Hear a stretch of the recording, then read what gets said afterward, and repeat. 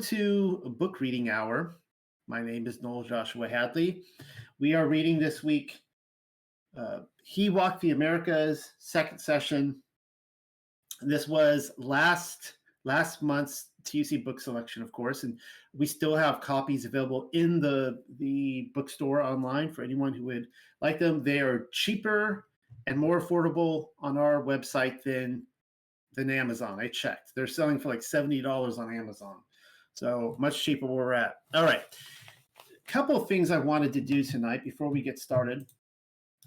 I'm going to copy and paste this, and hopefully, Josh, you can kind of look at this. Oh, that's not what I wanted you to look at. Let's see if I can get the picture in there. All right. This is the 10 Commandment rock. It's the Los Lunas Decalogue stone, and it's just outside of Albuquerque, New Mexico. And we were reading last week in the book about how the prophet, how he actually wrote in stone for the Native Americans, I think in the Southwest area, the 10 Commandments. Now, what I want to point out about this is that if that's legitimate, then it's very likely that Yahushua HaMashiach physically wrote that into the stone. What's even more important about it is that it's actually Paleo-Hebrew. Now, I want you guys to think about this as we go through the book, because the author, L. Taylor Hanson, I'm not knocking the author of this book at all. She did tons of research to pull this material up.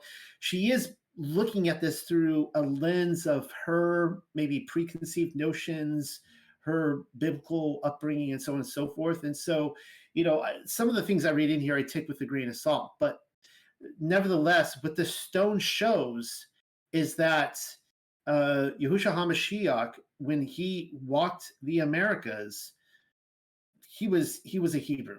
I mean, he's teaching them the paleo, and this explains why so many of the Native Americans have tassels and other things like that. Just wanted to point that out. Now, something I didn't start with last week, sorry for the crunching sound on the microphone, is I wanted to read to you this document that was sent to me. It was actually sent to Rebecca, and then she sent it to me. And this is just a quick bio on the author, and I thought this would be I have it right here. I'm not going to read this whole document. Maybe just take 5 minutes and go through some of this. I thought it'd be important. Maybe I'll insert this into the first video. So this is actually photocopies that she actually wrote on her typewriter. I mean, you could totally tell this is like, if you remember documents back in the day from the typewriter. All right. I was born just before the turn of the century to a young West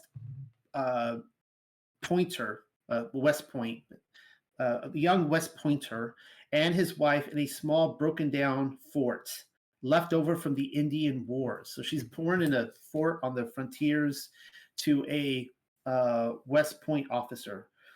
During his first assignment after leaving the academy, could that have been an omen of my later interest? My father would have answered in the negative after pointing out that my first nurse, a maiden of the Sioux Indians, tried to get rid of a crying baby by tossing it down a winding flight of stairs.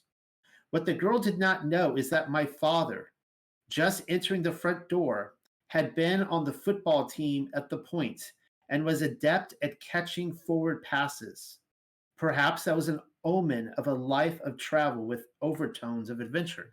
Now, I'm unclear here if she was the baby that was tossed down the stairs. She says a baby, and so maybe she's speaking about the Sioux Indians, just some random baby that she was taking care of, the maiden, or herself in the third person. But nevertheless, it's a pretty crazy story. My second contact with the American Indian occurred. Okay, so actually this was her, because that was her first contact with the American Indian, was being tossed down the stairs as a baby. My second contact with the American Indian occurred in 1919 when I was taken into the Chippewa tribe with blood rights because I had suggested that a group of orators be sent to Washington to protest the tenure of agency doctor rather than just killing the offender. I was drawn into the discussion by accident. The fact is that I had to write a paper for a college class, and since I was about to spend my vacation on Lake Superior in Michigan with a group of students, the subject of Indian legends seemed an excellent linking of pleasure and duty.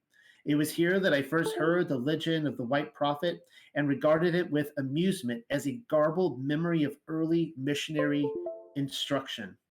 My teacher agreed. So she's basically saying it's just mythology. Incidentally, I gained no great knowledge, merely the repetition of some uh, Brer Rabbit type of talking animal stories, which meant nothing. But I did learn that I had a talent for getting into adventurous situations. My next contact with the Red Men occurred 10 years later, after I had a BA degree and some business experience, as well as some graduate study in geology and anthropology at University of California at LA. That would be UCLA.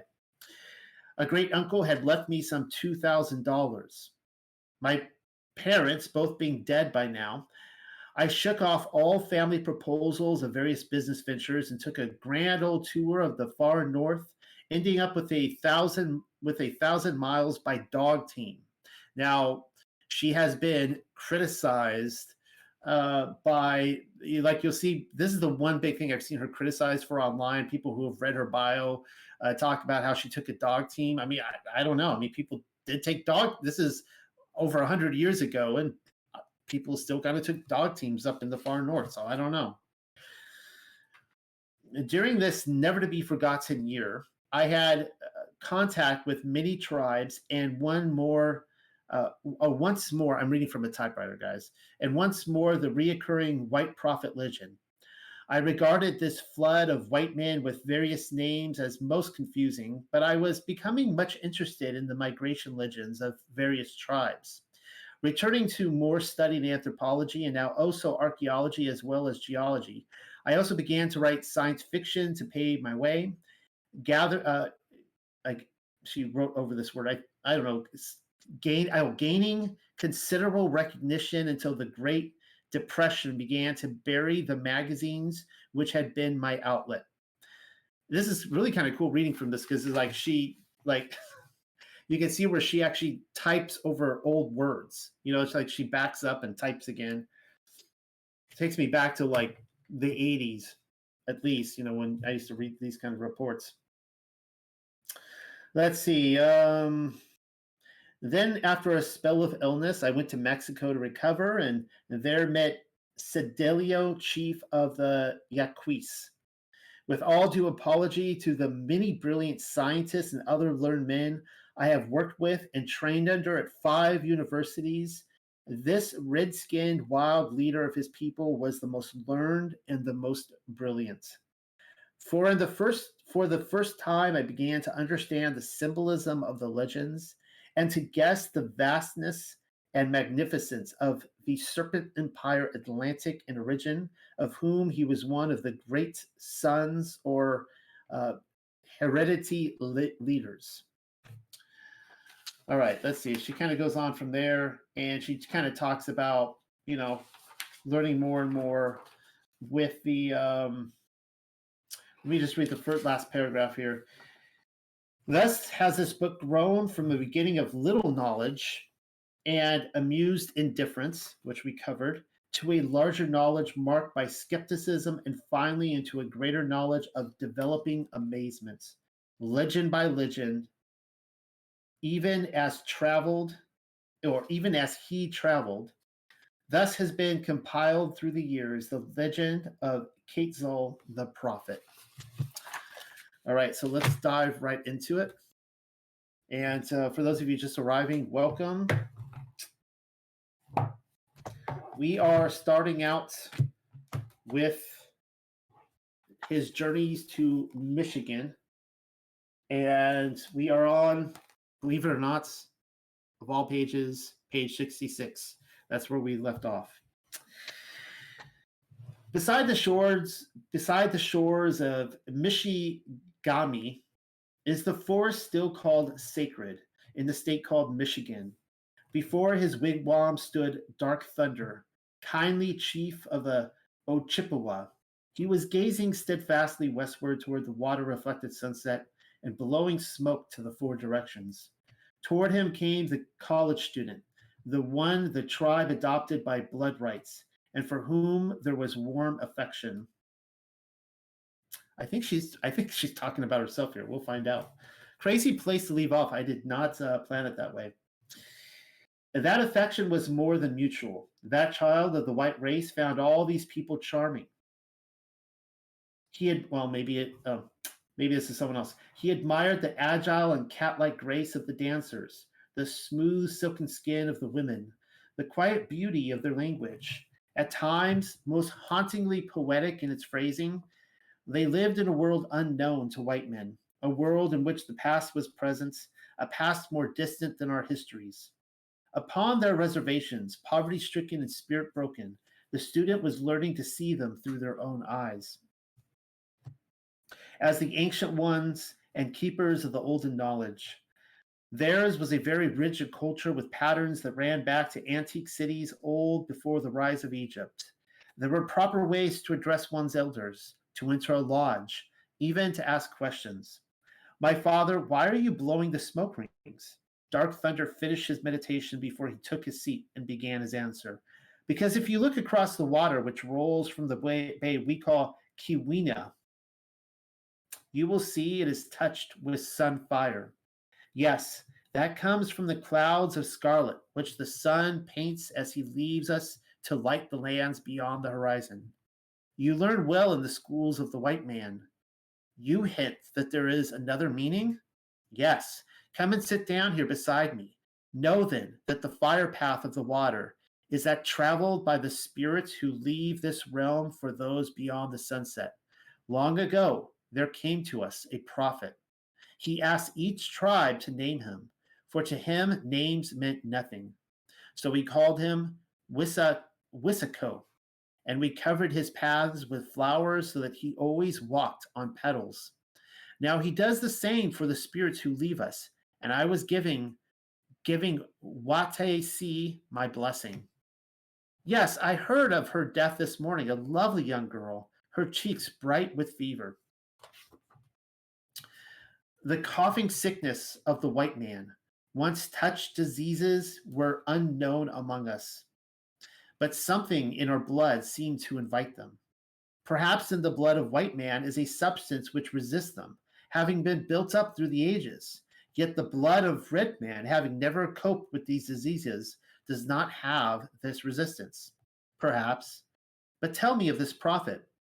Who paints the water with long dead blossoms? The same. What was he like? Where did he come from? Your desire for knowledge is a thirst never ending. Forget if you can't read in the book, this is of course a dialogue back and forth. Forgive me if I am too inquisitive, but I have never glimpsed this knowledge, and my time here is short. A summer vacation is of such short duration to grasp even a fragment of it. I know, my child, so I will tell you, though seldom do we speak of the past during the summer. Perhaps because in the days of my fathers, when we lived freely in the forest, the summer was a time for hunting and the gathering of fruits, nuts, and berries against the rigors of the winter. Very well, let us speak of the prophet. He was bearded and pale of feature, without doubt a white man. His eyes were as gray-green as still green water, and just as changeable in their color. He came to us one day at dawning, and the light touched his hair with the sheen of red gold until it shone like newly mined copper. Yet he was not as the men of your people. This one was a god, with high soul stature. If he touched a man who was wounded, that one became healed. His robe was long and white down to the hemline which almost hid his golden sandals. Everyone wished to make him white robes, for then he would leave behind the old ones, and all that he touched was enchanted with his godlike power of healing. Did he bring other priests with him? No, he came alone. He organized the churches, changed the temples, taught the priesthood. Some say he taught them a secret language with certain signs of greeting. I know not. I would assume. I'm just assuming here, but a secret language could be, of course, the Paleo Hebrew.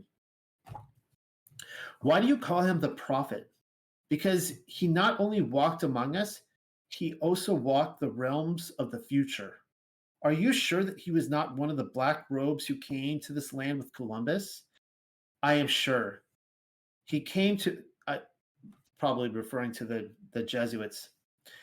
I am sure he came to us when we had cities more than 1,000 winters before the days of the black robes and the long knives. When you had cities? Where are these cities? Below the cover of the forest. What a strange legend. You do not believe what I'm saying.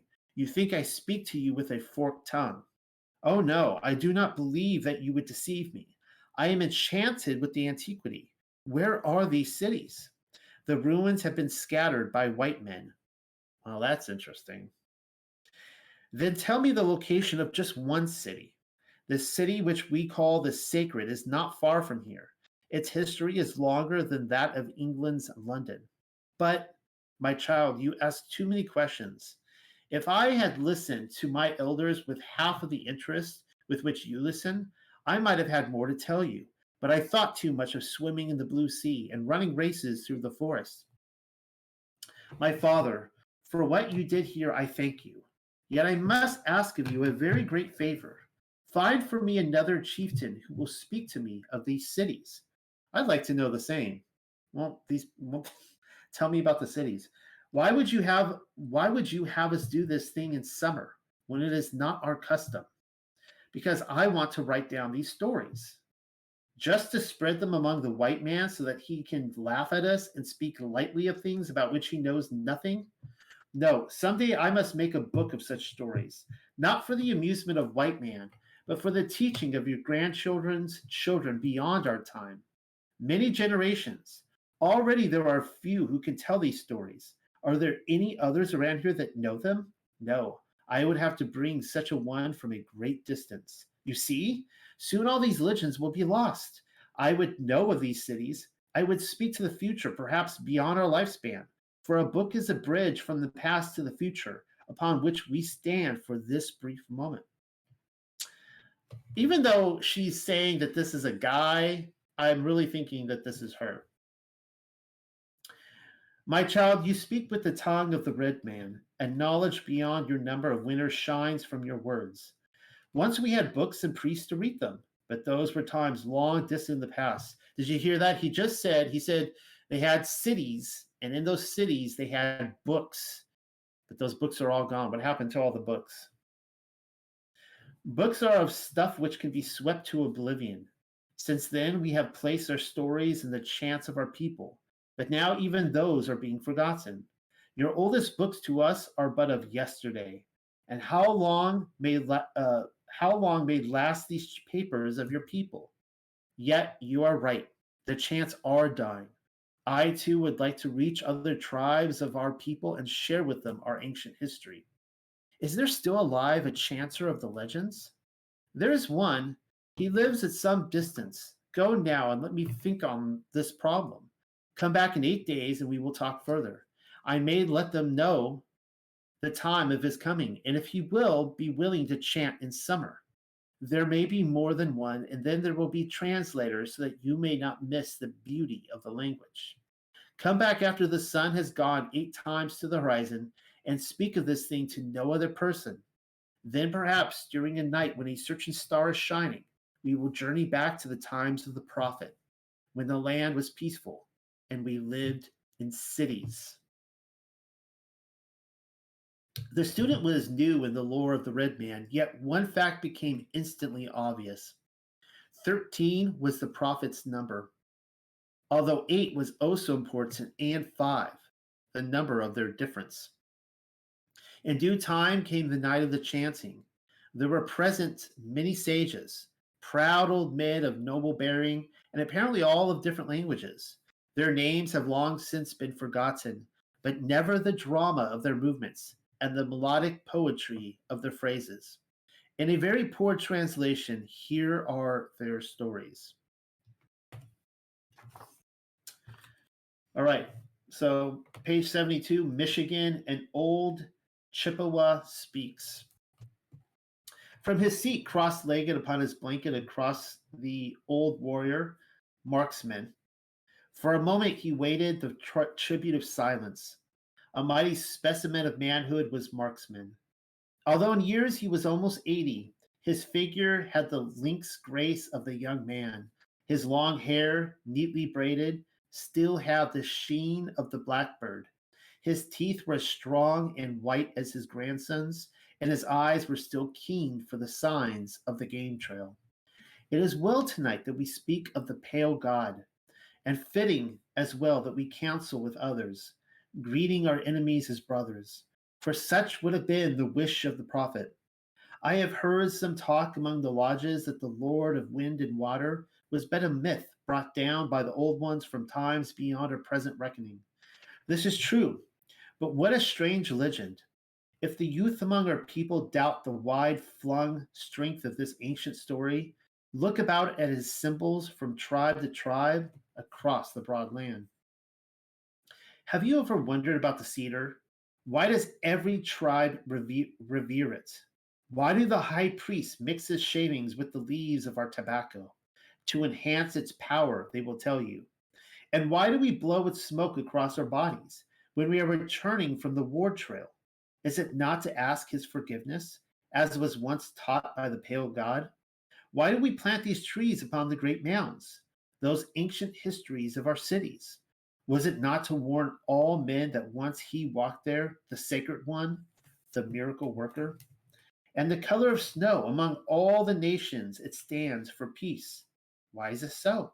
Because he wore it. From nation to nation, he taught the people to live in peace and to speak in counsel, thus settling all their problems. This was his way and the way of his father. Why do we raise our hands up in greeting? Because that was his peace sign, a tradition which we still follow. Why do we use the cross as a sacred symbol? Was it not because he wore it about the hem of his full white garment and carried the sign on his two hands, those hands so gifted in healing? And that would, of course, be the sign of the Tav, the last letter of the Hebrew alphabet. How many here have ever seen the Sundance?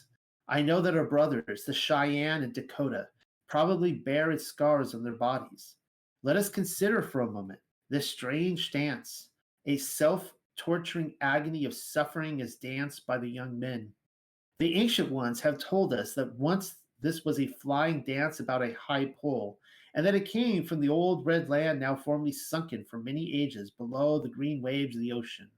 Perhaps it once belonged to the wind god, which the serpents made a dance of sacrifice in the times long vanished, many cycles before the prophet's coming. This seems very probable because the prophet must have changed it and made it a dance of penance. Today, as a sacrifice for their people, the young men allow the thongs from the tall pole to be tied under a 2-finger wide strip by opening the skin of each breast, then dancing night and day for 4 days until they drop and are again freed from the suffering of the Sundance. Is it not strange that we hang our young men thus in pain upon a dead tree? I know not why, but we feel that a blessing or a righting of wrong is certain to follow. Our tribe no longer dances the Sundance. But we still remember the prophet. In the Wissaku Lodge and many others, there are some who still know his secret language, but those things are being fast forgotten. Yet to him who walked away through the silver moon frost, across the winter's snowy blanket, toward the north, where now is Canada and many other tribes of our people, I bid you see him as we saw this man. From the pines dripped ice like unlit candles as he walked away. His snowy garments made him seem wraith-like, while his long hair was silvered by his frost breath. 2 wolves followed behind him, one of dark fur and one of silver. We knew that they would not harm him, for he had a strange power over the animals, the fiercest seeking the touch of his fingers. Thus he left us, and to him I raised the peace pipe, the tobacco mixed with cedar shavings, and blow the smoke to the 4 directions. thus making the sign of his cross. For tonight I have spoken. Well, that's really interesting with the two wolves that would follow him around. Speaking of well, we all know about the lion and the lamb, and it says wolf and the lamb now, but all speaking of the Isaiah 11 prophecy and the peace that followed him everywhere.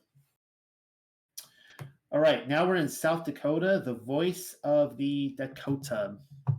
Page 76 if you get caught up. In the Chippewa Lodge, a tall man was arising. With a lithe grace, he shifted his body, waiting for the murmurs to die into silence. In the full dress of the Dakota, he was a proud and exotic figure as the firelight played over his costume. Finally, quietness came, and the rippling whispers ebbed away to a sea of silence. And now he's speaking. Never before that I can remember have the Chippewa invited a Dakota warrior to address them in council. No wonder seeing this costume, there were many subdued whispers. Yet too long as enemies have lived our two tribes, and for that matter, all the Indian peoples. Anciently, we came from the same homeland. Do you not read that in these symbols, used again and again in our costumes? It is so through all of the tribes westward. Indeed, it is time we dropped our dark frowns and learned to smile upon one another, seeking together our ancient history. For it is broken and shattered among us in legends, which need many retellings in many languages for the light of truth and understanding. I was invited here to speak of Wyakoma, the fair god who ruled the ocean and spoke in whispers to the windstorm. Our name is not the one you gave him, for when he came, we lived far to the southward, where the sun makes shorter shadows and our cities were built on islands, many which have since gone down into the ocean. After he left, we forgot his teaching, and we returned to the ways of the fire god. And that's another little interesting note there on the lands that have now sunken into the ocean. As our land became scarcer due to storm and great earth shaking, one tribe among us sought to be master. They began conquering city after city. We, the dispossessed who would not live in slavery to those who had our same heritage, sought the mountains, many tribes in council.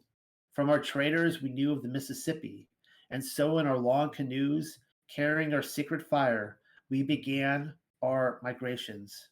We of the turtle, keepers of the books and learning, led the many tribes of the serpent up the great father of waters. To commemorate that, we built the great mound of the serpent led by the tortoise. It is too bad that we had to take your cities. Many years had we lived in peace and traded, but sometimes we moved but to fill the belly. Such was our move into the woodland among the herds which were to be had for the taking. And when one has hungry children, those herds meant life. Such was our move up the Mississippi. Near White Man's Town, St. Louis, where stood your great capital city, we built our capital. That just got really interesting. St. Louis, of course, is one of the ancient cities. It's where the World Fair was. We did not destroy the crest of your building where you had written your history. We but added to them. White man was the destroyer of both your history and ours also. You realized our need and you moved northward, and there was peace between us. Then there grew up in the capital city of the Black Tortoise, Dakota, who sired our tribe. He had a great dream for the red man. He dreamed of a mighty kingdom, solidly one from the sea of the sunrise to the sea of the sunset. He could not gain the emperor's attention, and he left for the northern cities where lived your people. Now, though you had been a peaceful nation, his pleadings did not go unattended. Ears were open to what he was saying. In the west, there was much fighting. Fierce warriors came from the northland, bringing great war dogs with them. We call them the men of the coyote. They burn and plunder and carry away the women. Now I would force them into cities. I would conquer them and make them peaceful. I would build one mighty nation, as in the old red land which we both remember, which was ruled by two together. So I would have you rule with me this mighty country. In your cities of the Northland, you listened to the voice of Dakota. You gave him armies to train and your sons to learn the arts of warfare. Dakota was a mighty general. He conquered the Tortoise Empire and made his own mound after the Tortoise Mound of Extinction. He might have succeeded in his dream, except the more of the hordes of the northern coming afresh down the west coast decimated his armies, and then civil war broke out over the Dakota Empire. Cities were abandoned, and each tribe took to the forest to raid and pillage and play at war games like naughty children. And remembering back, our wise men told us that once great Wyakoma predicted that it would be so, even to the final coming of white man. Now, when it is too late, we remember. You asked me to tell you of great Wyakoma. Our memory of him is greatly garbled, for so long ago was he living.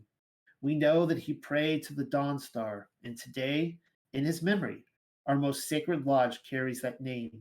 To the memory of him, I make his symbol, and for this night I have spoken. Right, the next story comes from Oklahoma. The Southerners speak.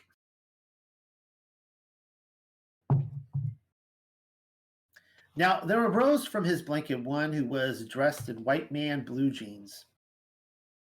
His hair was short, cropped, and his feet knew not the Indian moccasins, but were clad in shoes of leather.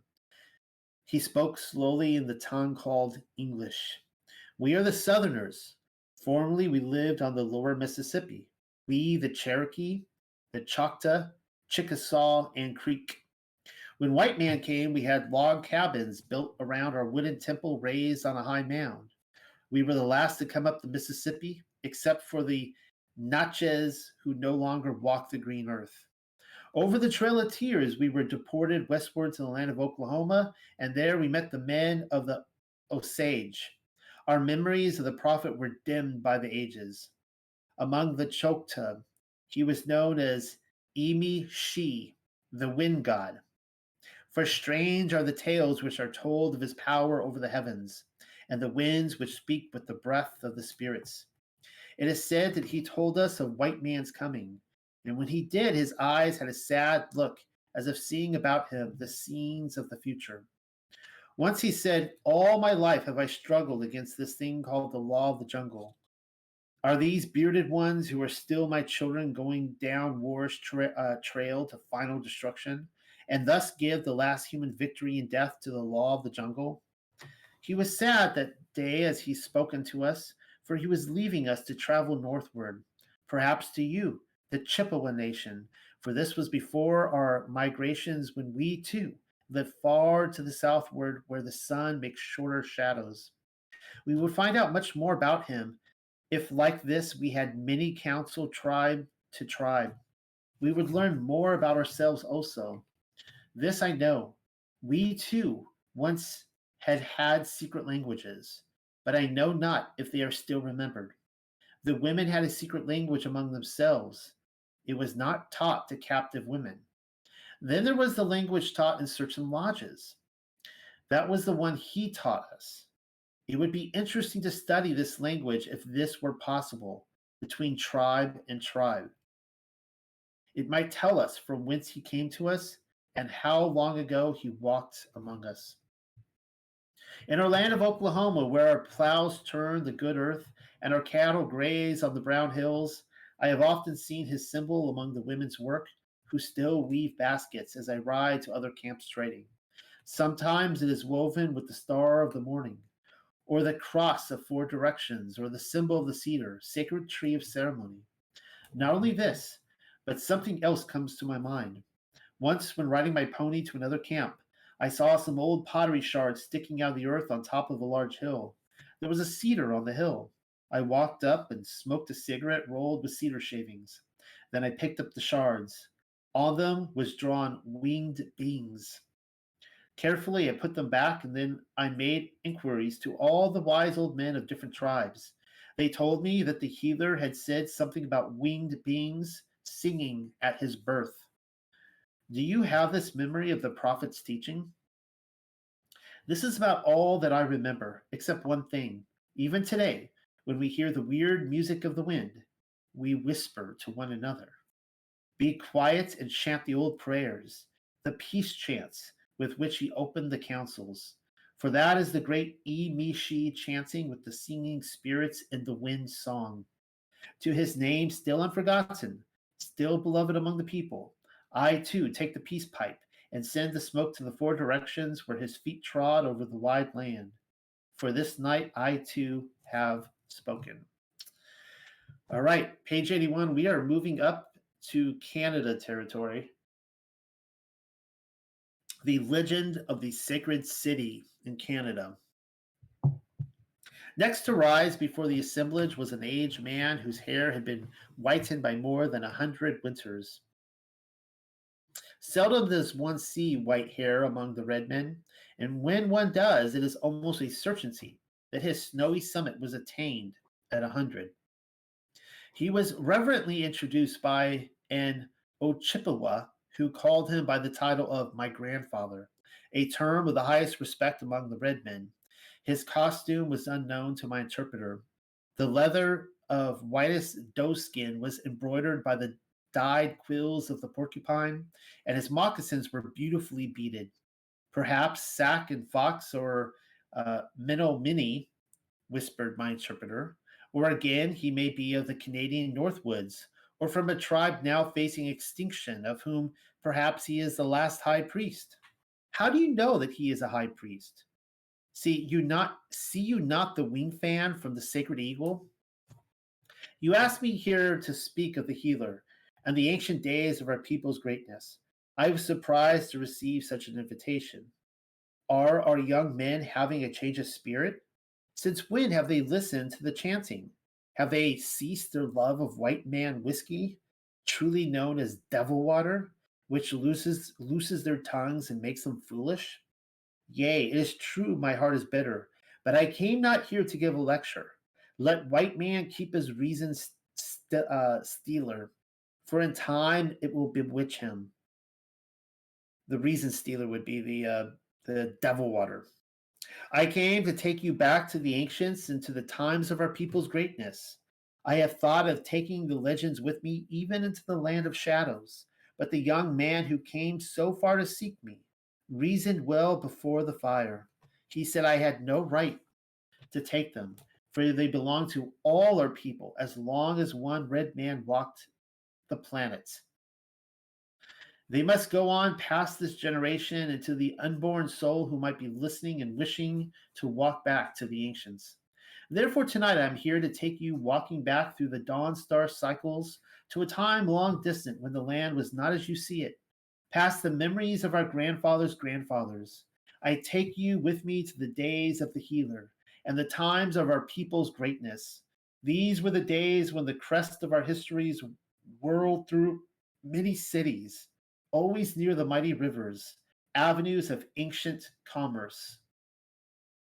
So right there, he talked about how, of course, the cities were always near rivers. Now, I mean, that's kind of like a no duh, right? I mean, for commerce purposes, but we know that the water played an integral part in these ancient cities beyond trade.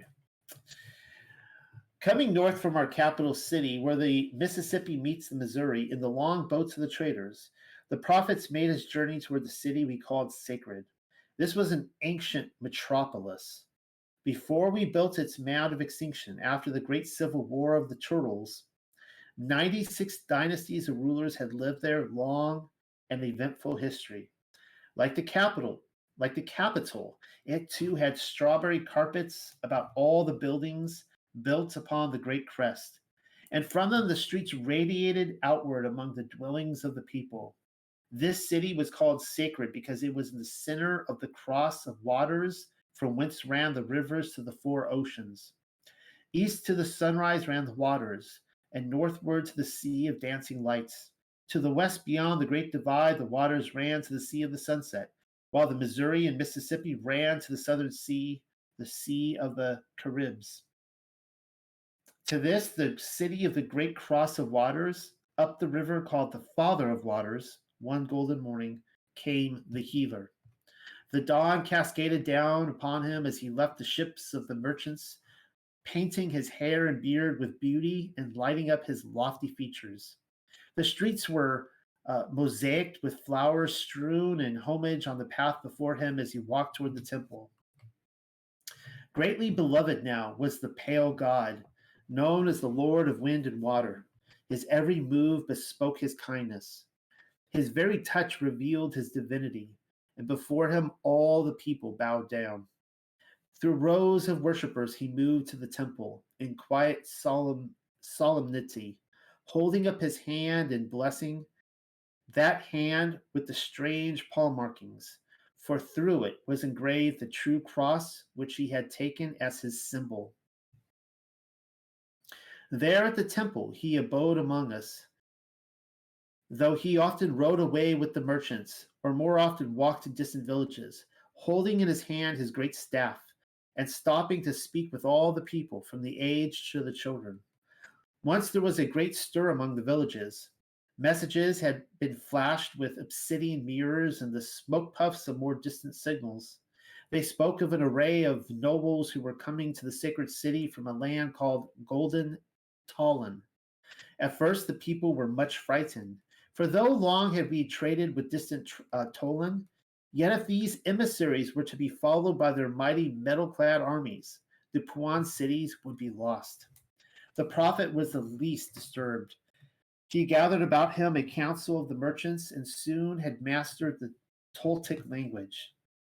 These men in peace were coming northward, he told the frightened people, and shortly the messages confirmed his story. Before long, well confirmed were his statements. Indeed, they were coming to take back the healer to the city of Golden Tula, a fantastic place of magnificent beauty. Grand preparations were made to receive the emissaries. Long were the lines of chanters, the dances most elaborate, and much practice went on with conch shell trumpets, flutes, and tom-toms for the grand celebration. Then at last the day dawned, and the long boats were sighted coming up the river. In the lead, as was proper, came the ships of the Puans, laden down with goods of commerce, and following them the ships of the Mayans and some other forgotten peoples. At last came the beautiful ships of Toland. From that first ship came the guards all clothed in metal, and then a shipload of glittering musicians playing upon many strange instruments of music. And they put here as a note, these strange instruments were harps and guitar-like instruments were pictured in Yucatan, Bancroft. That's interesting. The last two ships were filled with the emissaries. So it's almost like, I don't know. I mean, I'm wondering if these instruments, came from European culture or even Middle Eastern culture, like the lyre and so on and so forth. The last two ships were filled with the emissaries. Most lordly stepping were these nobles as they came down from ships' houses, and all the people were hushed with admiration. Long and thick were their emerald feathers, unlike any seen by the Puans, flowing backward like rippling water. Their costumes were made of colored cotton embroidered with gold, with pearl and emeralds, and even their sandals were shining with beauty. Proudly they walked behind their honor guard as they made their way to the great temple, where framed in the painted great log doorway of the prophet stood quietly waiting with his shining hair and wearing his snow-white mantle embroidered with crosses about the hemline. It is said that the strangers brought many presents, among which were snowy garments and a pair of golden sandals, which indeed he wore forever after. The Mayans, too, laid gifts before him and received from him the blessing. However, when after 4 days passed the ships departed without the healer, the joy of the people was tempered with sorrow when they learned that the pale god had given his promise to go one day soon to Toland, after he had visited first with other nations. The Mayans, too, and the other peoples all returned happily down the river, for they all carried back a promised visit. For them, this was a thing for rejoicing, for it was a well known fact that the healer never broke a promise. The prophet went both north and west with his long staff, in his golden sandals and his snowy garments, and nevermore was seen by the Huan peoples. But word came back some 4 years later that he was on his way to Tolan, where a kingly reception awaited his coming. He went by the way of the Chihuahua Valley, which means the highway of ancient power. Then came the fabulous tales of the merchants of his entrance into Tolan, when on a day that has never been equaled since among all the nations, the earth stood hushed and breathless when that wondrous divinity we call the pale god walked down the highway into golden Tolan. It is sad for me to retell this story, for the memory of the present comes through to haunt me as if in terrible mockery. Yet I chant it for you, the young men who listen, and for generations will again retell it, on into the cycles of the future as long as a son of our blood still walks the planet. Thus, for you of this night, and for those even more distant in time from those living this hour, I have spoken. In bitterness had I sworn that these pictures would fade with the brain which carried them forward. But it is true that I had no right to think that, and so I released them into the future, to that to that perhaps unborn soul who will still listen and love them, as I, when a boy, would crouch listening about the firelight and walk enraptured in spirit through a day so long vanished. I too have spoken. All right, visiting the people of Wyoming, the Cheyenne speak. Then in the lodge of the we're on page 86 if you guys, if anyone has arrived and needs caught up. Then in the lodge of the Chippewa arose a slender man of the Cheyenne. There was a brief murmur at his costume as the Chippewa recognized another hereditary enemy tribesman. Proudly, he too waited for the courtesy of silence. When it finally came, he began speaking. Like my brother from the Dakota, too seldom is seen the Cheyenne costume in the lodges of the Chippewas. We too look back through the vistas of history to the days of the old red land when there was peace and commerce on the mighty father of waters, known to men as the Mississippi. Like the Dakota, we use 26 poles in our teepees, which in our language means mountains, for we too think of ourselves as men of the mountains, who anciently, that might be a typo there. I would think that'd be brought, who anxiously brought their water from the snows of the high peaks in conduits down to our cities. I always have to point out another typo from another author because I make them myself. I'm like, they did it too. Right, it's right there. The 26 poles are for each of the twins of the morning evening star, giving each 13, which is its number. Like our brothers, we remember the fair god who foretold the coming of white man. Yet so long ago was he living that, like the Dakota, our memories are garbled. 4 years ago, I went to the West Coast to seek work in the motion pictures. So this is like, the 1920s or 30s by this point. There I met Indians from many nations, and all were courteous and more or less friendly. One particular man, a Yakima from Washington, told me this about the fair god. When he came to the Yakima people, they called him Tacoma. And so greatly did they pay him reverence that they renamed their highest mountain in honor of his coming. Seems like a very familiar name, Tacoma. My friend said that when Tacoma left them, he promised the sorrowing people that one day, through the light of the dawning, he, Tacoma, would return to them. Through the long vistas of the moon, the sun, and the dawn star, the people still remembered this promise and always faithfully watched for Tacoma, and dying, told their children to keep on watching. Then one time a great ship came into the harbor. On the deck were men who were bearded, carrying rods which killed at a distance.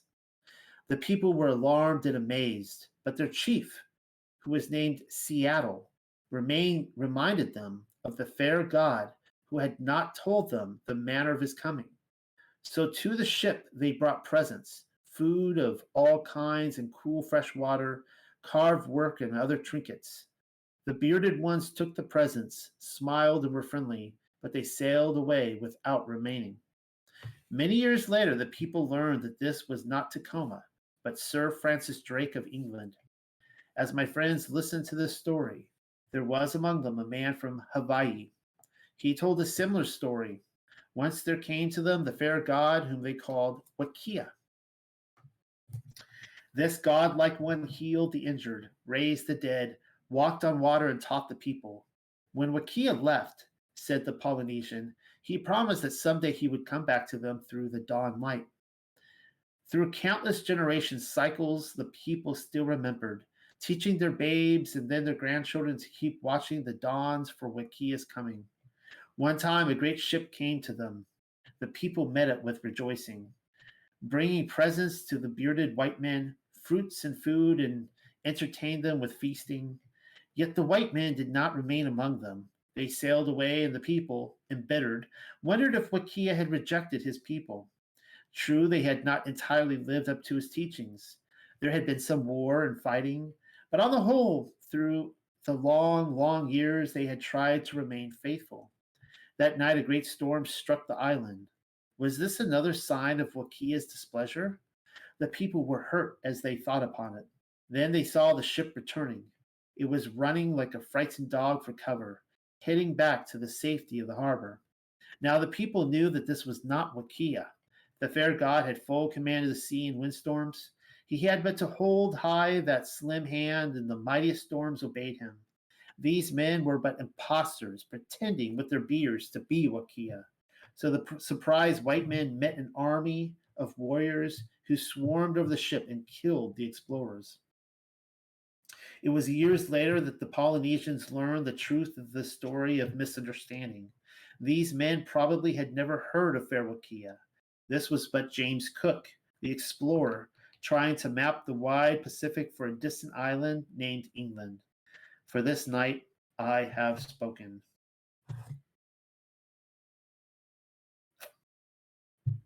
All right, now moving back to Michigan.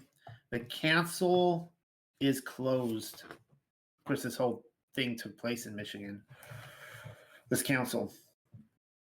The last man ended his story and sat down with the final expression, "Tonight I have spoken." Then our host arose, dark thunder. Slowly he looked about him in the tent where we sat around the great fire.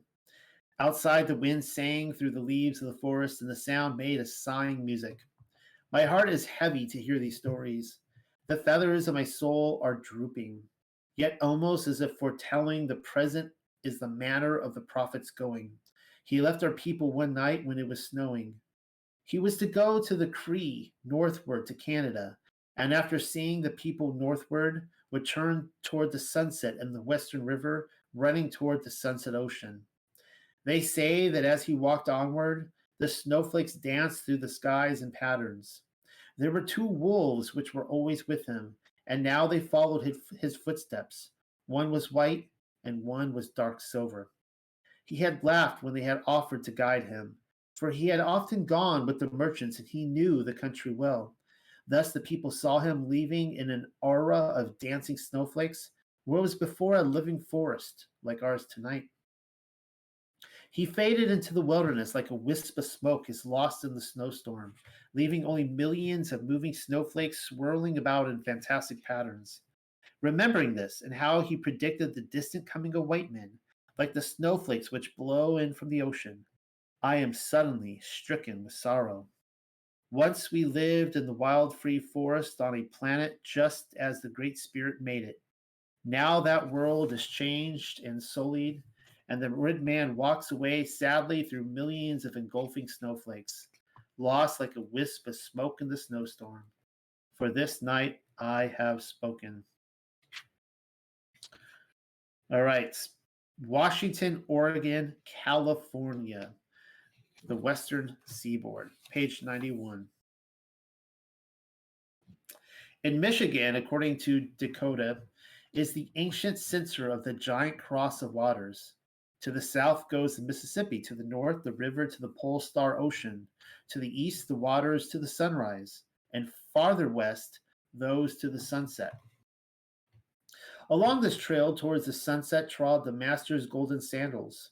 No tribe was too remote for his sacred visits, none too poor for his ministrations, none too warlike for his counsels. If he heard of a war, he went there, called the chieftains into conclave, divided up the territory, gave them seeds, and taught them gardening. So I don't know if you're catching on to this. Wherever there's a war, he's going and talking to them, and we've been seeing this all throughout the book. And he's literally going around and trying to build this kingdom where he's bringing peace on the earth. I mean, I know that this is probably not how a lot of people think about the millennial kingdom, if this is indeed in the time frame of the millennial kingdom, and I think it is. But mankind still had a choice to rebel,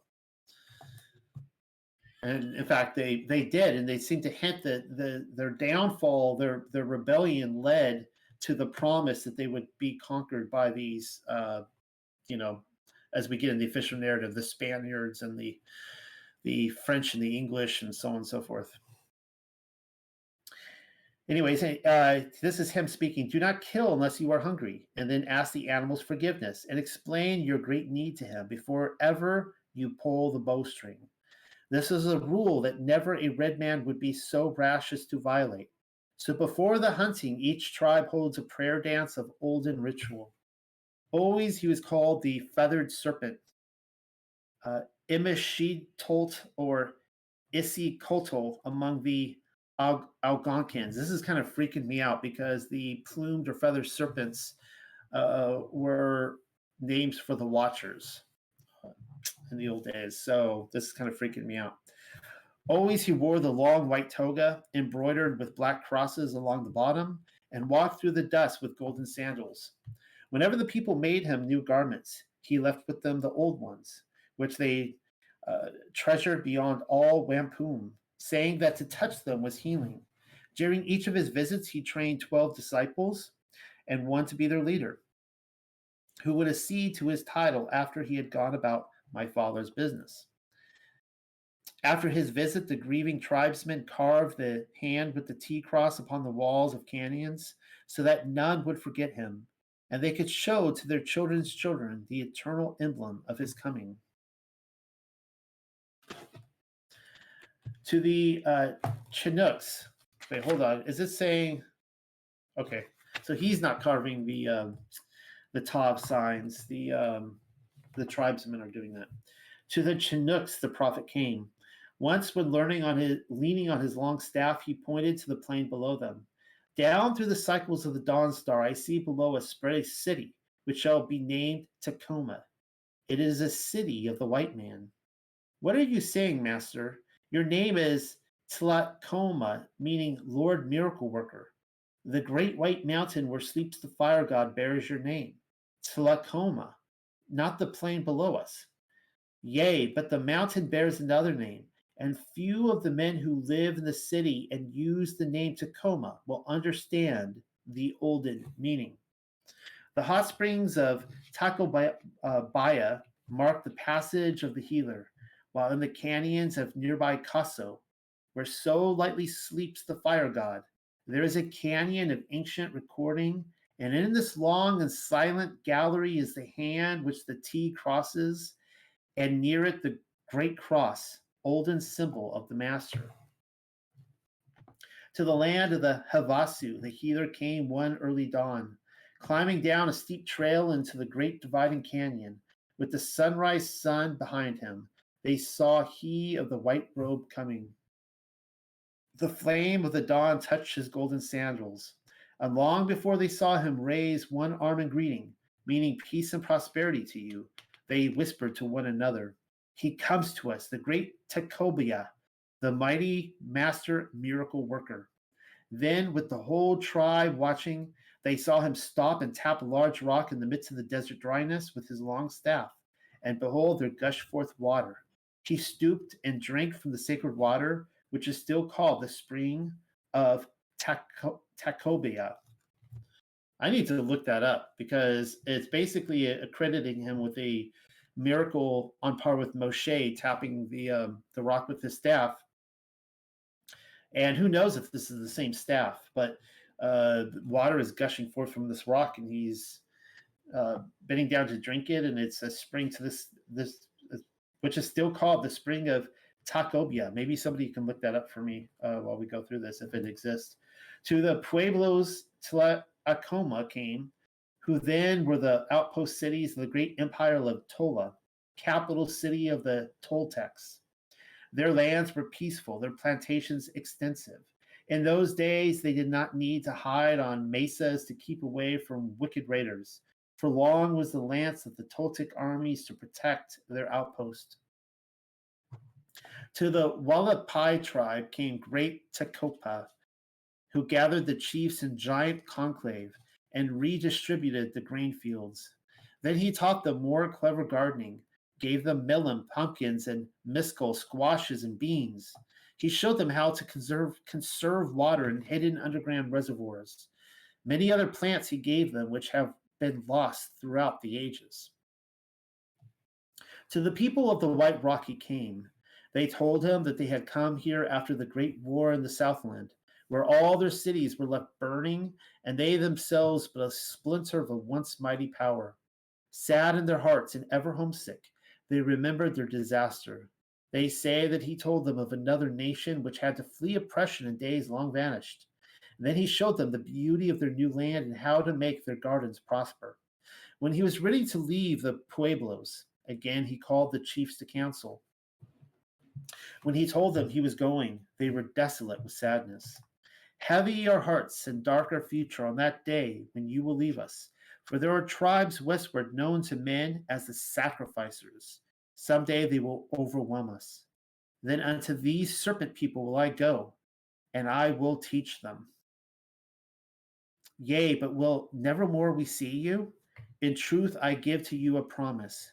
Keep you my precepts, forsake all warfare, and you shall ever have my blessing, even beyond white man's coming. And woe to the hands that are raised against you. But will you come back to us, great master? Yea, if to my teaching you are faithful, and to show that you have lived each day rightly, leave a light at night burning against the time I will return through the dawn light, and lead thee into my Father's kingdom. So every night a light is burning in Acoma and other pueblos among these tribes, which we call heathen.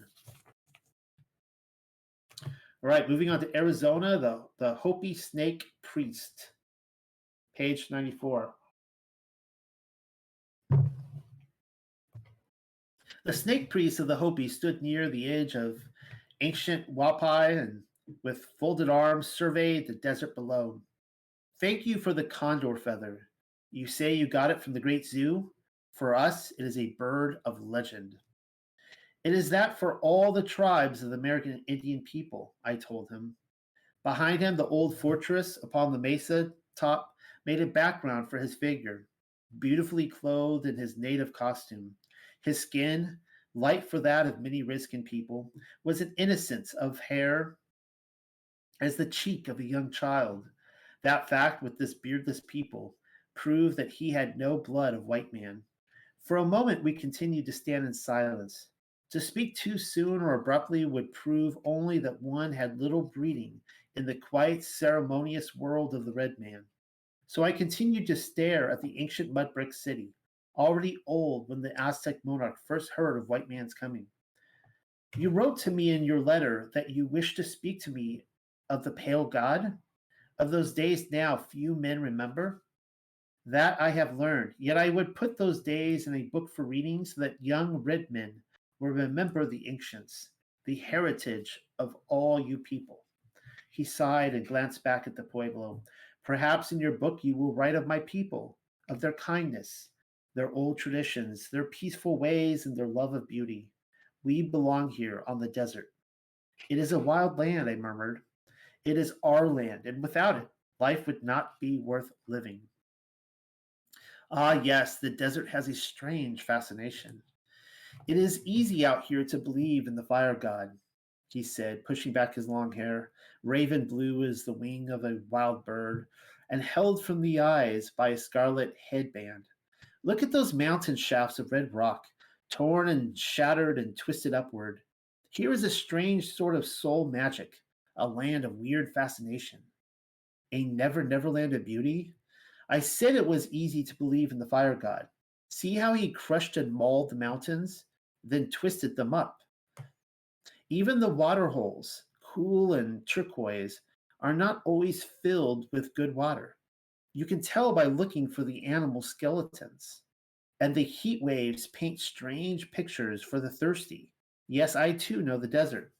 You should not have come to us in summer. It is not the time to speak of the ancients, but there are some hints that I can give you. It is well that you move among the nations. Ask the high priest in winter. Perhaps he will not turn his back upon you, if he believes that you are honest and do not come to make fun of these stories. And when you yourself walk the broad land, remember that he was here before you. Learn to see his sign when it is carved in the canyons. Learn to know his name when you hear it spoken. Above all, remember that he loved this beauty, for it must have gripped his heart with talon fingers when, alone in the immensity, he watched the sunrise or the sunset. Remember this when the sun god is painting, and you go forth to speak to the people of Takopa, the healer. Speak of this when you talk to the people, and they will open their hearts to you when they see that your path of life is not crooked, but open and filled with beauty. They will speak and send you away with a blessing. May the Great Spirit, or yeah, it's another typo, spirit. May the Great Spirit walk with you down a life path of beauty, even as I say it now in our ancient language. Lalomi forever, Lalomi. Speak of this, and you speak of the prophet. Speak like this, and you will hear of the prophet. All right, now we're going to Tiburon Island, the Gulf of California. It's called the Untamed Siri. And this is actually the illustration on the back of the book. Can't have story time without showing you guys some pictures.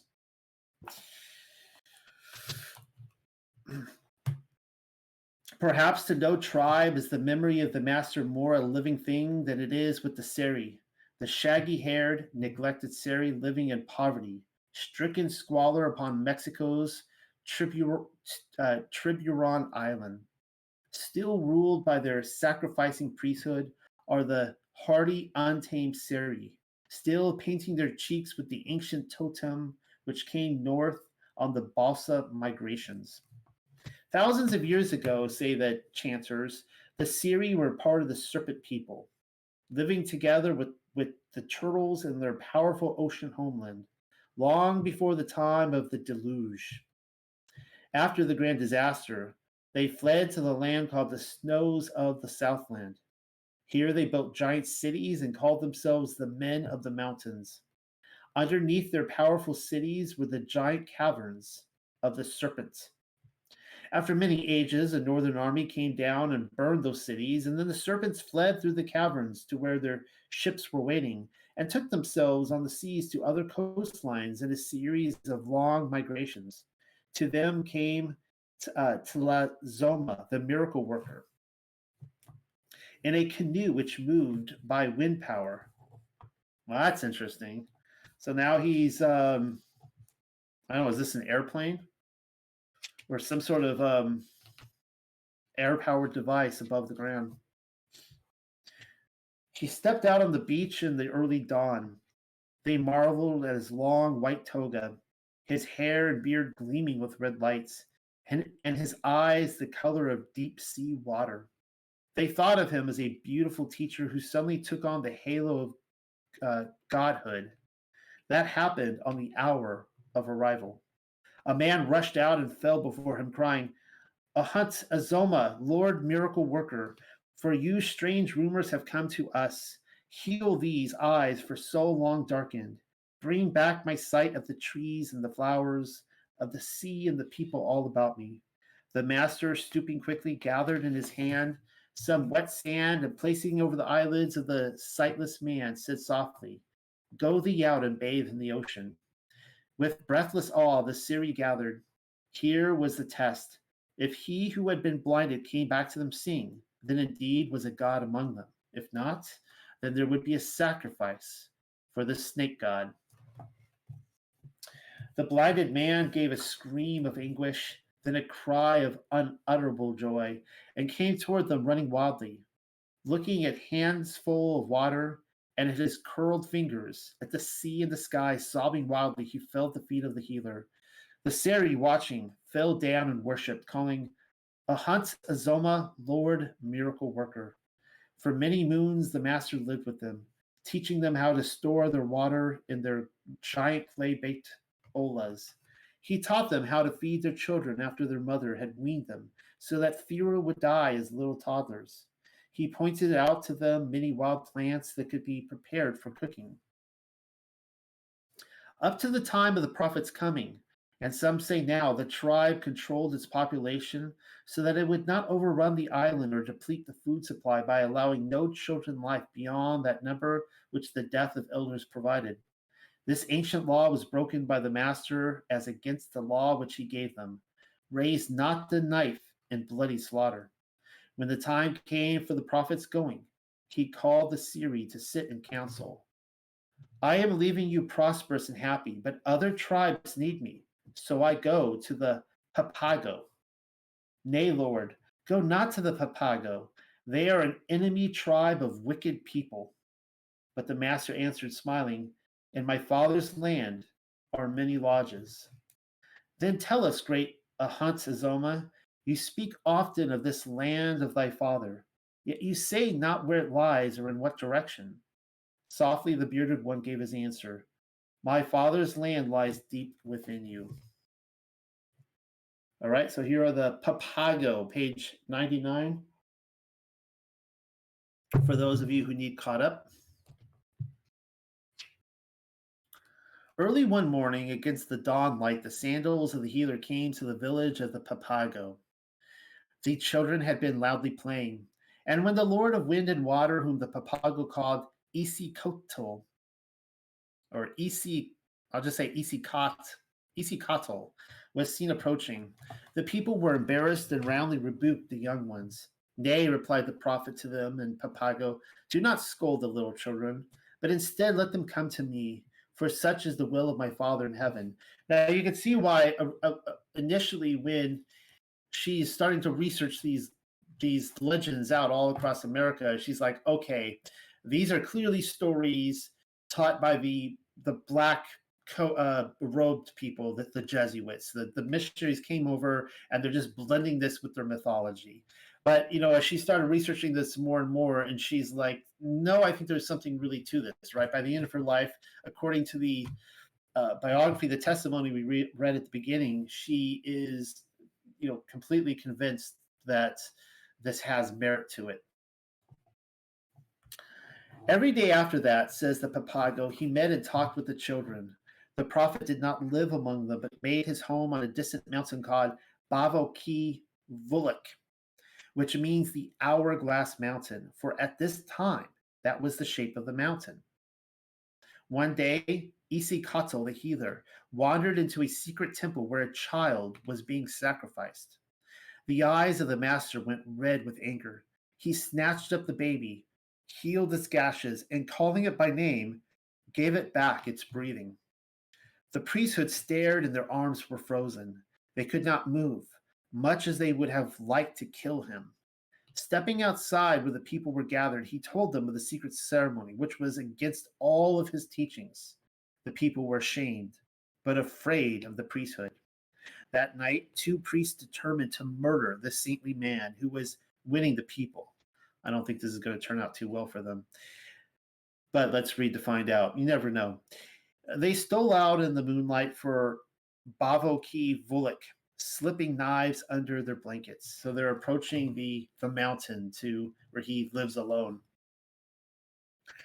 The moon was still up, yet the dawn light was coming as they neared the hourglass mountain. In a part of his cave, facing the dawn star, the prophet was kneeling in prayer as the two blood priests stole up the mountain. The prophet arose and awaited their coming. As they slipped into the cave with knives uplifted, the Lord of wind and water stepped forth from the cave into the moonlight and faced them in their hiding place in the cave's dark midnight.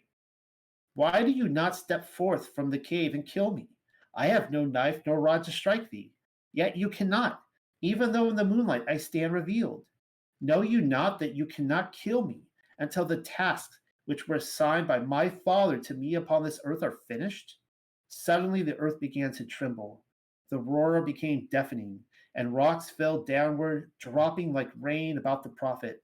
Now the earth shook as if in a spasm, and with the roar of 100 oceans the mountain collapsed, leaving the healer standing still on the rock in the moonlight. From within the mountain he heard two voices pleading for him to go to the village and tell the people how the mountain had entombed them. As the dawn light came, Isi walked into the village. All the people stood staring in frightened awe at Bavoki Vulik and then at the prophet. Where are the priests who came to see you when the fire god shook the mountain? They came with knives before the trembling. They are still within the mountain, and from a great distance you can hear their voices. My Father has spoken in the earthquake. No more am I to live among you. Walking away from them in the dawn light went white-robed Isikatl. Never after did they see him. And then I'm trying to figure out what this illustration on here is all about. It says, I need like a magnifying glass to read this. Machina dance of mountain tribe of Mexico, showing both ancient and modern influence. All right. All right. Legend of the Dean. We're on page 102. Or it could be Legend of the Denny. I don't really know. We'll go with Denny. Let's pronounce those two E's. Apologies to anyone from that tribe if I am mispronouncing it. On the way toward the people of the Zuni Mahant Azoma met the Denny. These were not the tribes as we know them today, called Navajo and Apache, but a lost tribe of the wandering serpents coming northward along the mountains. In the wild red lands of Monument Valley, this tribe of the serpents met the prophet. So, just a side note here, this is really interesting that in her research, now keep in mind, this is coming from one individual, and there's going to be biases. I'm reading this probably with biases, and she has biases, and so on and so forth. A lot of us talk about how a lot of the Native American tribes are the lost tribes of Israel, right? Or I call them, now the lost tribes of Tartaria. But she seems to be attributing them to the serpent people of this lost Atlantis, but really Atlantis. A lot of people are thinking this is Atlantis. That this great society that was destroyed in the deluge, and I would have to assume that they would have come through Ham if we're talking strictly about the souls on the ark, that they're attributed through Ham, that they're the sons of Ham. These are the serpent people. So take it for what it is, and it's certainly a fascinating point of view or perspective. In the wild redlands of Monument Valley, this tribe of the serpents met the prophet. Skeptical of the miracle worker and the fantastic power men said he commanded as the Lord of wind and water, which they had heard from other nations, that Denny questioned his right to that title. Is the power of this one God, whom you call Father, greater than that of the fire god? They questioned. His name no man breathes aloud, or the earth will begin shaking, and the hot rocks burst from the volcanoes. The fire god ever devours his children, even as he destroyed our homeland. My Father is a spirit who has no image. His power is greater than any other. Watch, said the prophet, pointing upward. A giant rock, which had been lying near them, half the size of a fallen cliff face, began to rise slowly above them. The Denny watched, eyes wide with terror, as it swayed and rose like a living thing, like a live thing. For had it fallen, it would have crushed them. Yet it straightened itself up slowly and stood upended on another rock, gently rocking, slowly rocking, so that a child could have swayed it with a little finger back and forward. That part of the Denny whom we call Navajo have another legend. To the prophet, names mean nothing, but they are important to the Denny. So they asked the healer the name of his one god, and when the prophet asked them to name him, they refused, saying that they knew not what name to give him. Then they made a suggestion. Surely in your childhood across the ocean you were told his name. What name did they tell you? So the Navajo have the name he gave them, Great Yehovah. Today, white man hearing is deeply puzzled. So the title, or the obviously this is a scene from the cover of the book right there, with the white prophet lifting the rock and putting it on top of one of the mesas there in the Monument Valley region.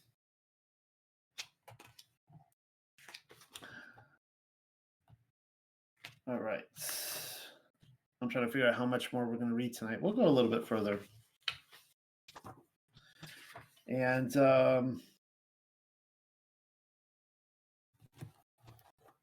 a lot of pictures of the pyramids here. And we saw, if you were following last week, that it appears that she's accrediting some of these pyramids to being built by the white prophet. So some of these pyramids are temples he built. I mean, that's a very different perspective than when we look at them as kind of like ziggurat type things that, were coming out of Mesopotamia, the Tower of Babel, all that kind of stuff. So again, it's all things to consider. So the next section, we're on page 106, the Zuni, and I guess that's Yakwai. In the ancient days of the Toltec Empire, the Chihuahua Valley was a garden where today is barren desert. The Zuni and Acoma probably held the northern outposts, while the Yakwai lived in the general trade routes leading to Tola through the Chihuahua Valley, whose Indian name means the Valley of the Ancient Early Glory. This might have been considered mere wild speculation in the time of our fathers, but today pilots flying over the deserts can trace forgotten dams and aqueducts and see beneath the brush and rubble mounds of unknown giant figures, like these of the mound-building civilization which flourished along the Mississippi. So probably there was a connection between the copper mines of Michigan, now buried under heavy forest cover, which dates them back to the early centuries of what we call the Christian era, and the vast trading empires which flourished in the southward. According to Zuni and Acoma legends, they once held cities along the trade routes, and at that time spoke the same language. The Acoma still speak the Zuni language, the old ones will tell you, but throughout the ages, they have forgotten how to pronounce it. When asked why the late Mexican monarch, Moctezuma, received the title once given the prophet, the Zuni answered, when he was born, he was pale of feature and in many ways resembled the prophet. When the monarch was grown and the guns of the Spaniards were flaming at the gates of Tenochtitlan, he sent to the Zuni an urgent appeal for warriors to help stop the white man's invasion. We sent many men, and though long we waited, none ever again came back to Zuni. Now we know that all the Mexican armies were killed, and from Tenochtitlan in the valley of Old Mexico, our men went to the land of shadows. Why do I call the land Mexico? That is its Aztec name, and the Aztec name for its people. Their war god was Mexitli, and they were really known as the Mexicans. The prophet, he was a great god, a miracle worker, a pure man of dreams and visions. We called him Great Azoma. He came to us on his way to Tola, capital of the Toltec Empire. In those days, we were wealthy, living along the ancient trade route from the Puans down to Tola. That was long before the serpent invasion from the Southland up the Mississippi, or the coyote invasion from the snowland of men carrying an Asian language. Well, that's interesting. The The Coyote invasion, that's the first we got that bit of information, that they were men carrying an Asian language. These great powers met and battled long until all the land became a wasteland. I would, argue that that could be your Manesha right there, Ephraim Manesha, uh, coming down through China, Mongolia, Tartaria. The Puans had to flee from their cities. Great Tola then had vanished, and the Pueblo people had to seek the high mesas to get away from the wild northern invaders. Of those times, few men now remember. And over the Chihuahua Valley, where was commerce, now only Tamisha the fire god dances in wild dust storms, hurling the hot sand all around him. All right. Let's see, do I want to, you know what? I'm going to keep reading. I'm going to keep pushing through. I'm going to try to get to, I have the goal of getting to page 120. I can do this. Tall Sedilio, the Yakwai chieftain. Now, this is called the Chant of the Yakwai. A learned man in many languages, student of the Egyptian priesthood, far more learned than his degrees from college, who lost his life fighting as a war chief in the last hopeless rebellion of his people, spoke freely of antiquity, knowing perhaps that his days were numbered. Yes, well we knew the prophet. You see, we were the Atlantic serpents, carrying on the sacred fire and our sacrificing priesthood. Long before we were converted by this quiet, godlike person, he was a man very holy, filled with love, yet his heart was heavy. For in spite of all the honors of the people, the Lord had laid strange visions on him. His eyes could see the future. It must be so. For as he predicted, all that he spoke of has happened. Today that we go to the white man churches, our true rights are to the prophet. If I go to war, I know it is foolish, yet I have no choice if my people call me. For I am hereditary war chief and carry the medallion of the great sun. I only hope that when I go to the shadows, the prophet will be understanding. Yes, I will tell you of those days and of Tola, the capital of the Toltec Empire. Wealth we had beyond the counting. Long have we lived in the Chihuahua Valley, whose meaning Chi is for power, and Wa, very ancient, a land of mighty commerce and blooming gardens. We were the men of the mountains. It was our way of life to use irrigation and to terrace the hillsides. We brought the water down from the white peaks by means of dams and long covered conduits. We had sewers under our cities. We were a very ancient people. This was the manner of our living from the time beyond the white man histories. Let us return through the cycles of the dawn star to the golden days of the prophet, Mat Azoma, or Great Kate Zal. Most fertile was that traveled highway from the lands of the north to the Toltec capital. So lovely was its verdant beauty that it was called the land of the hanging gardens. Orchards and ranches were heavy with verdure, and the great homes built of stucco were cool in summer and warm in winter.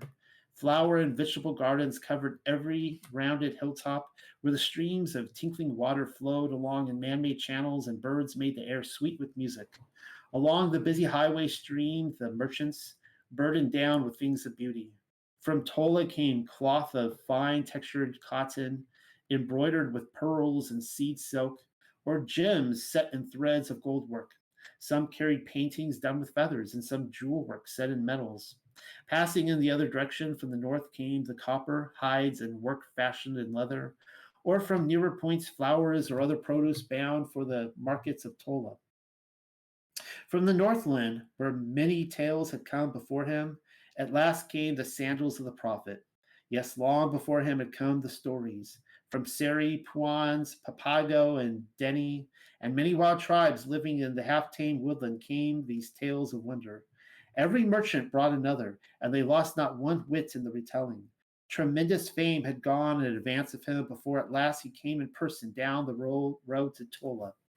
Welcoming him with open temples, the Yakwai streamed to meet the healer. The women competed to weave him mantles, to embroider the crosses about the hemline, and the men to fashion new golden sandals, knowing that he would leave the old ones, strangely enchanted because of his wearing, a touching of which would heal the body. For him, they stopped all sacrificing. Instead, they used but fruits and flowers to fill their temples, and then placed them on their tables, even as he directed. Indeed, we still try to follow his teaching, although often it is not easy, and many are the times we have turned from him to use the rougher way of the serpent. Yet we know that we are doing wrong. The baptismal, yes, it was the prophet who taught this. The godfather and godmother, with their names of kingship, all must last for the life of the infant. For him, we change our ancient dances. We learn new chants and ceremonies. Once our customs were laden with jewels, and the finest of plume work was worn for its beauty. But today, the people are very poor, often facing gaunt starvation. When we dance now with plumes of paper and bits of glass for the olden jewel work, we know he is understanding and forgiving. And sometimes it seems a spell comes over us, and the costumes of paper and glass change slowly in the light of his star to the olden beauty. Once more, the desert becomes Chihuahua, and we see him pause on his way to Tola. Yeah, I guess I got to keep reading now because now we're going into Tola, so I gotta finish that up. Hold on here, I need a little bit more tea. Thank you all for your patience as we go through this. I hope you guys are enjoying this.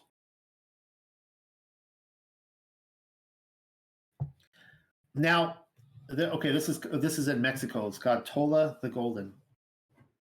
Now, all the titles of the prophet began to converge upon him as he neared the Toltec Empire.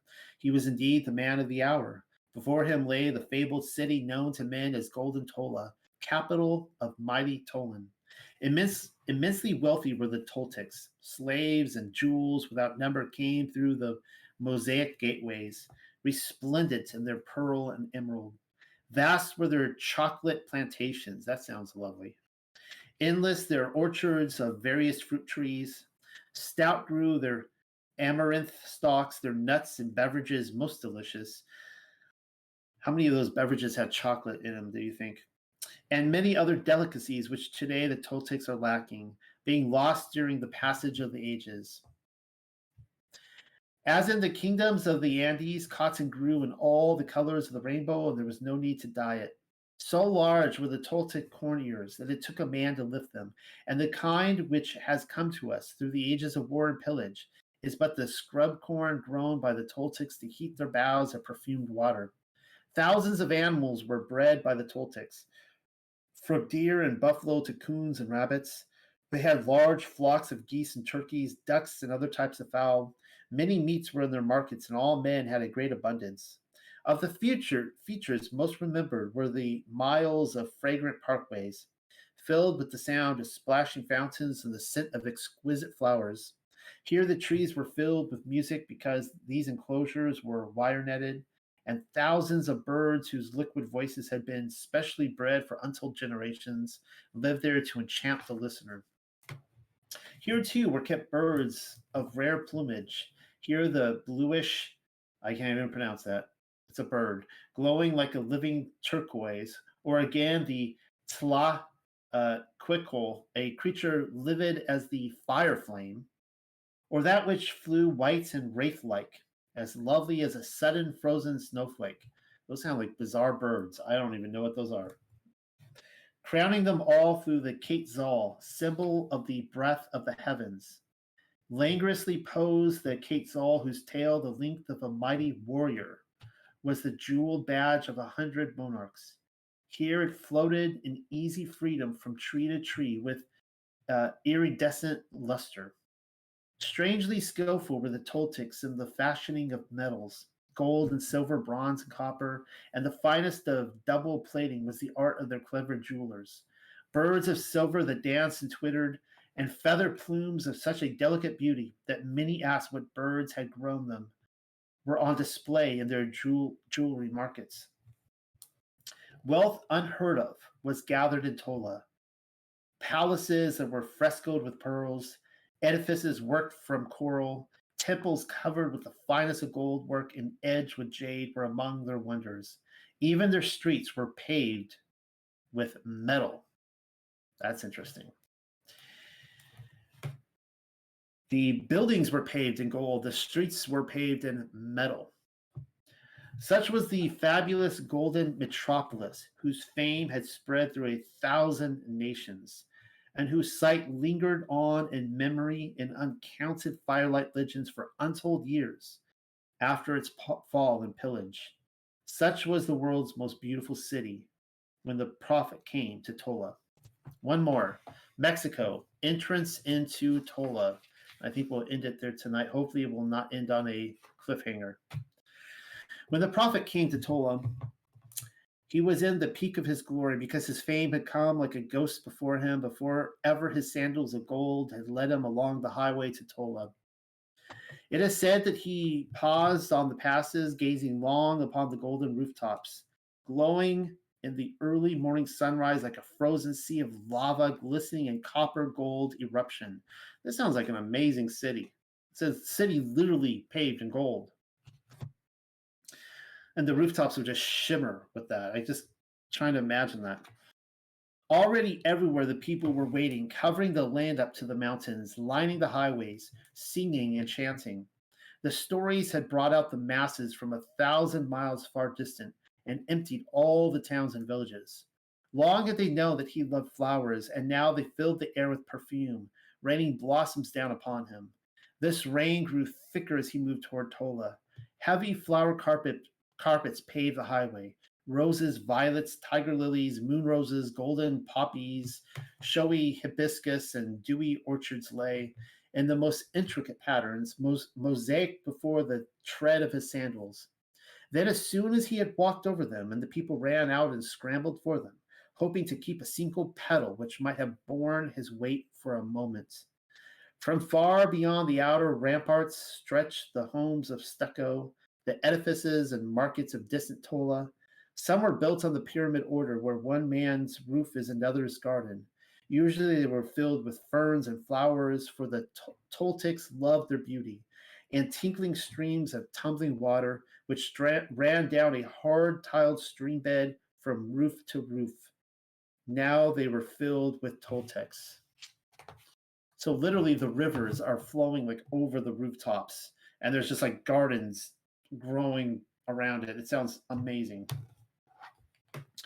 Then at last he came to the great wall. There in black and orange, gray and crimson, blue and raspberry, every possible hue of rainbow, moved the costumes of the Toltecs, flashing with their jeweled embroideries as they changed their places or rose to see him better. Along the wall, holding over 100,000 people, the prophet moved toward the gateway, where waited the courtiers and the monarch, resplendent in their plumed headdresses, to escort him into Tola. At the gateway, he paused a moment to gaze upon its fabulous beauty. Then he passed through the ponderous portals of metal, encrusted with their pearls and emerald, and from the throats of 1,000,000 people came a roar like to an ocean, bursting through the mouths of the Toltecs as the monarch bowed low before him and escorted him into Tola the Golden. He was led to the great hill of loud outcrying, known of old as Tepec, the last word meaning mountain, which then towered above the Golden City. From here, he was given a seat of honor where he could watch the ceremonial dances given in his honor, with the dancers chanting the Toltec welcome. But it was when he started to speak that a miracle happened. Never before, to a great distance, could the voice of one man be carried, but from the hilltop to beyond the city, to the wall and on to the mountains went forth his beautiful voice, his musical voice, speaking in Toltec. It is said that after his greeting, he plainly derided the masters, calling on them to renounce slavery. Do you expect, the healer said, to enter into the gates of heaven, carried upon the backs of your servants? Then he spoke of their enemy people in the light of understanding. He told them of his distant travels, and why there should not be war and pillage. He told them of these people they hated, and how with only love he had tamed them. No one who ever stood in his presence and heard that voice of compelling magic, which swept away all opposition, could ever again forget the healer. And so it was that day in Tola. The head plumes of the Toltecs were bowed, and en masse were they converted. All right, I'm going to end it there. We read nearly 60 pages tonight. Well, maybe 50 something. And good. So I don't know if anybody uh, had any questions, or I see you guys were writing things down the whole time. Unfortunately, I wasn't able to read them, but we will end it here tonight, and then we'll pick up next Thursday night, and we'll see if we can make it all the way through the book. We'll get at least very close to doing so, and I hope you guys all enjoyed that. I certainly enjoyed it. I was really engaged. I mean, just line for line in there, and gave me a lot to think about. So with that, we're going to officially end it. I'm going to meet you guys over in the voice chat, and I'd love to hear your guys' thoughts.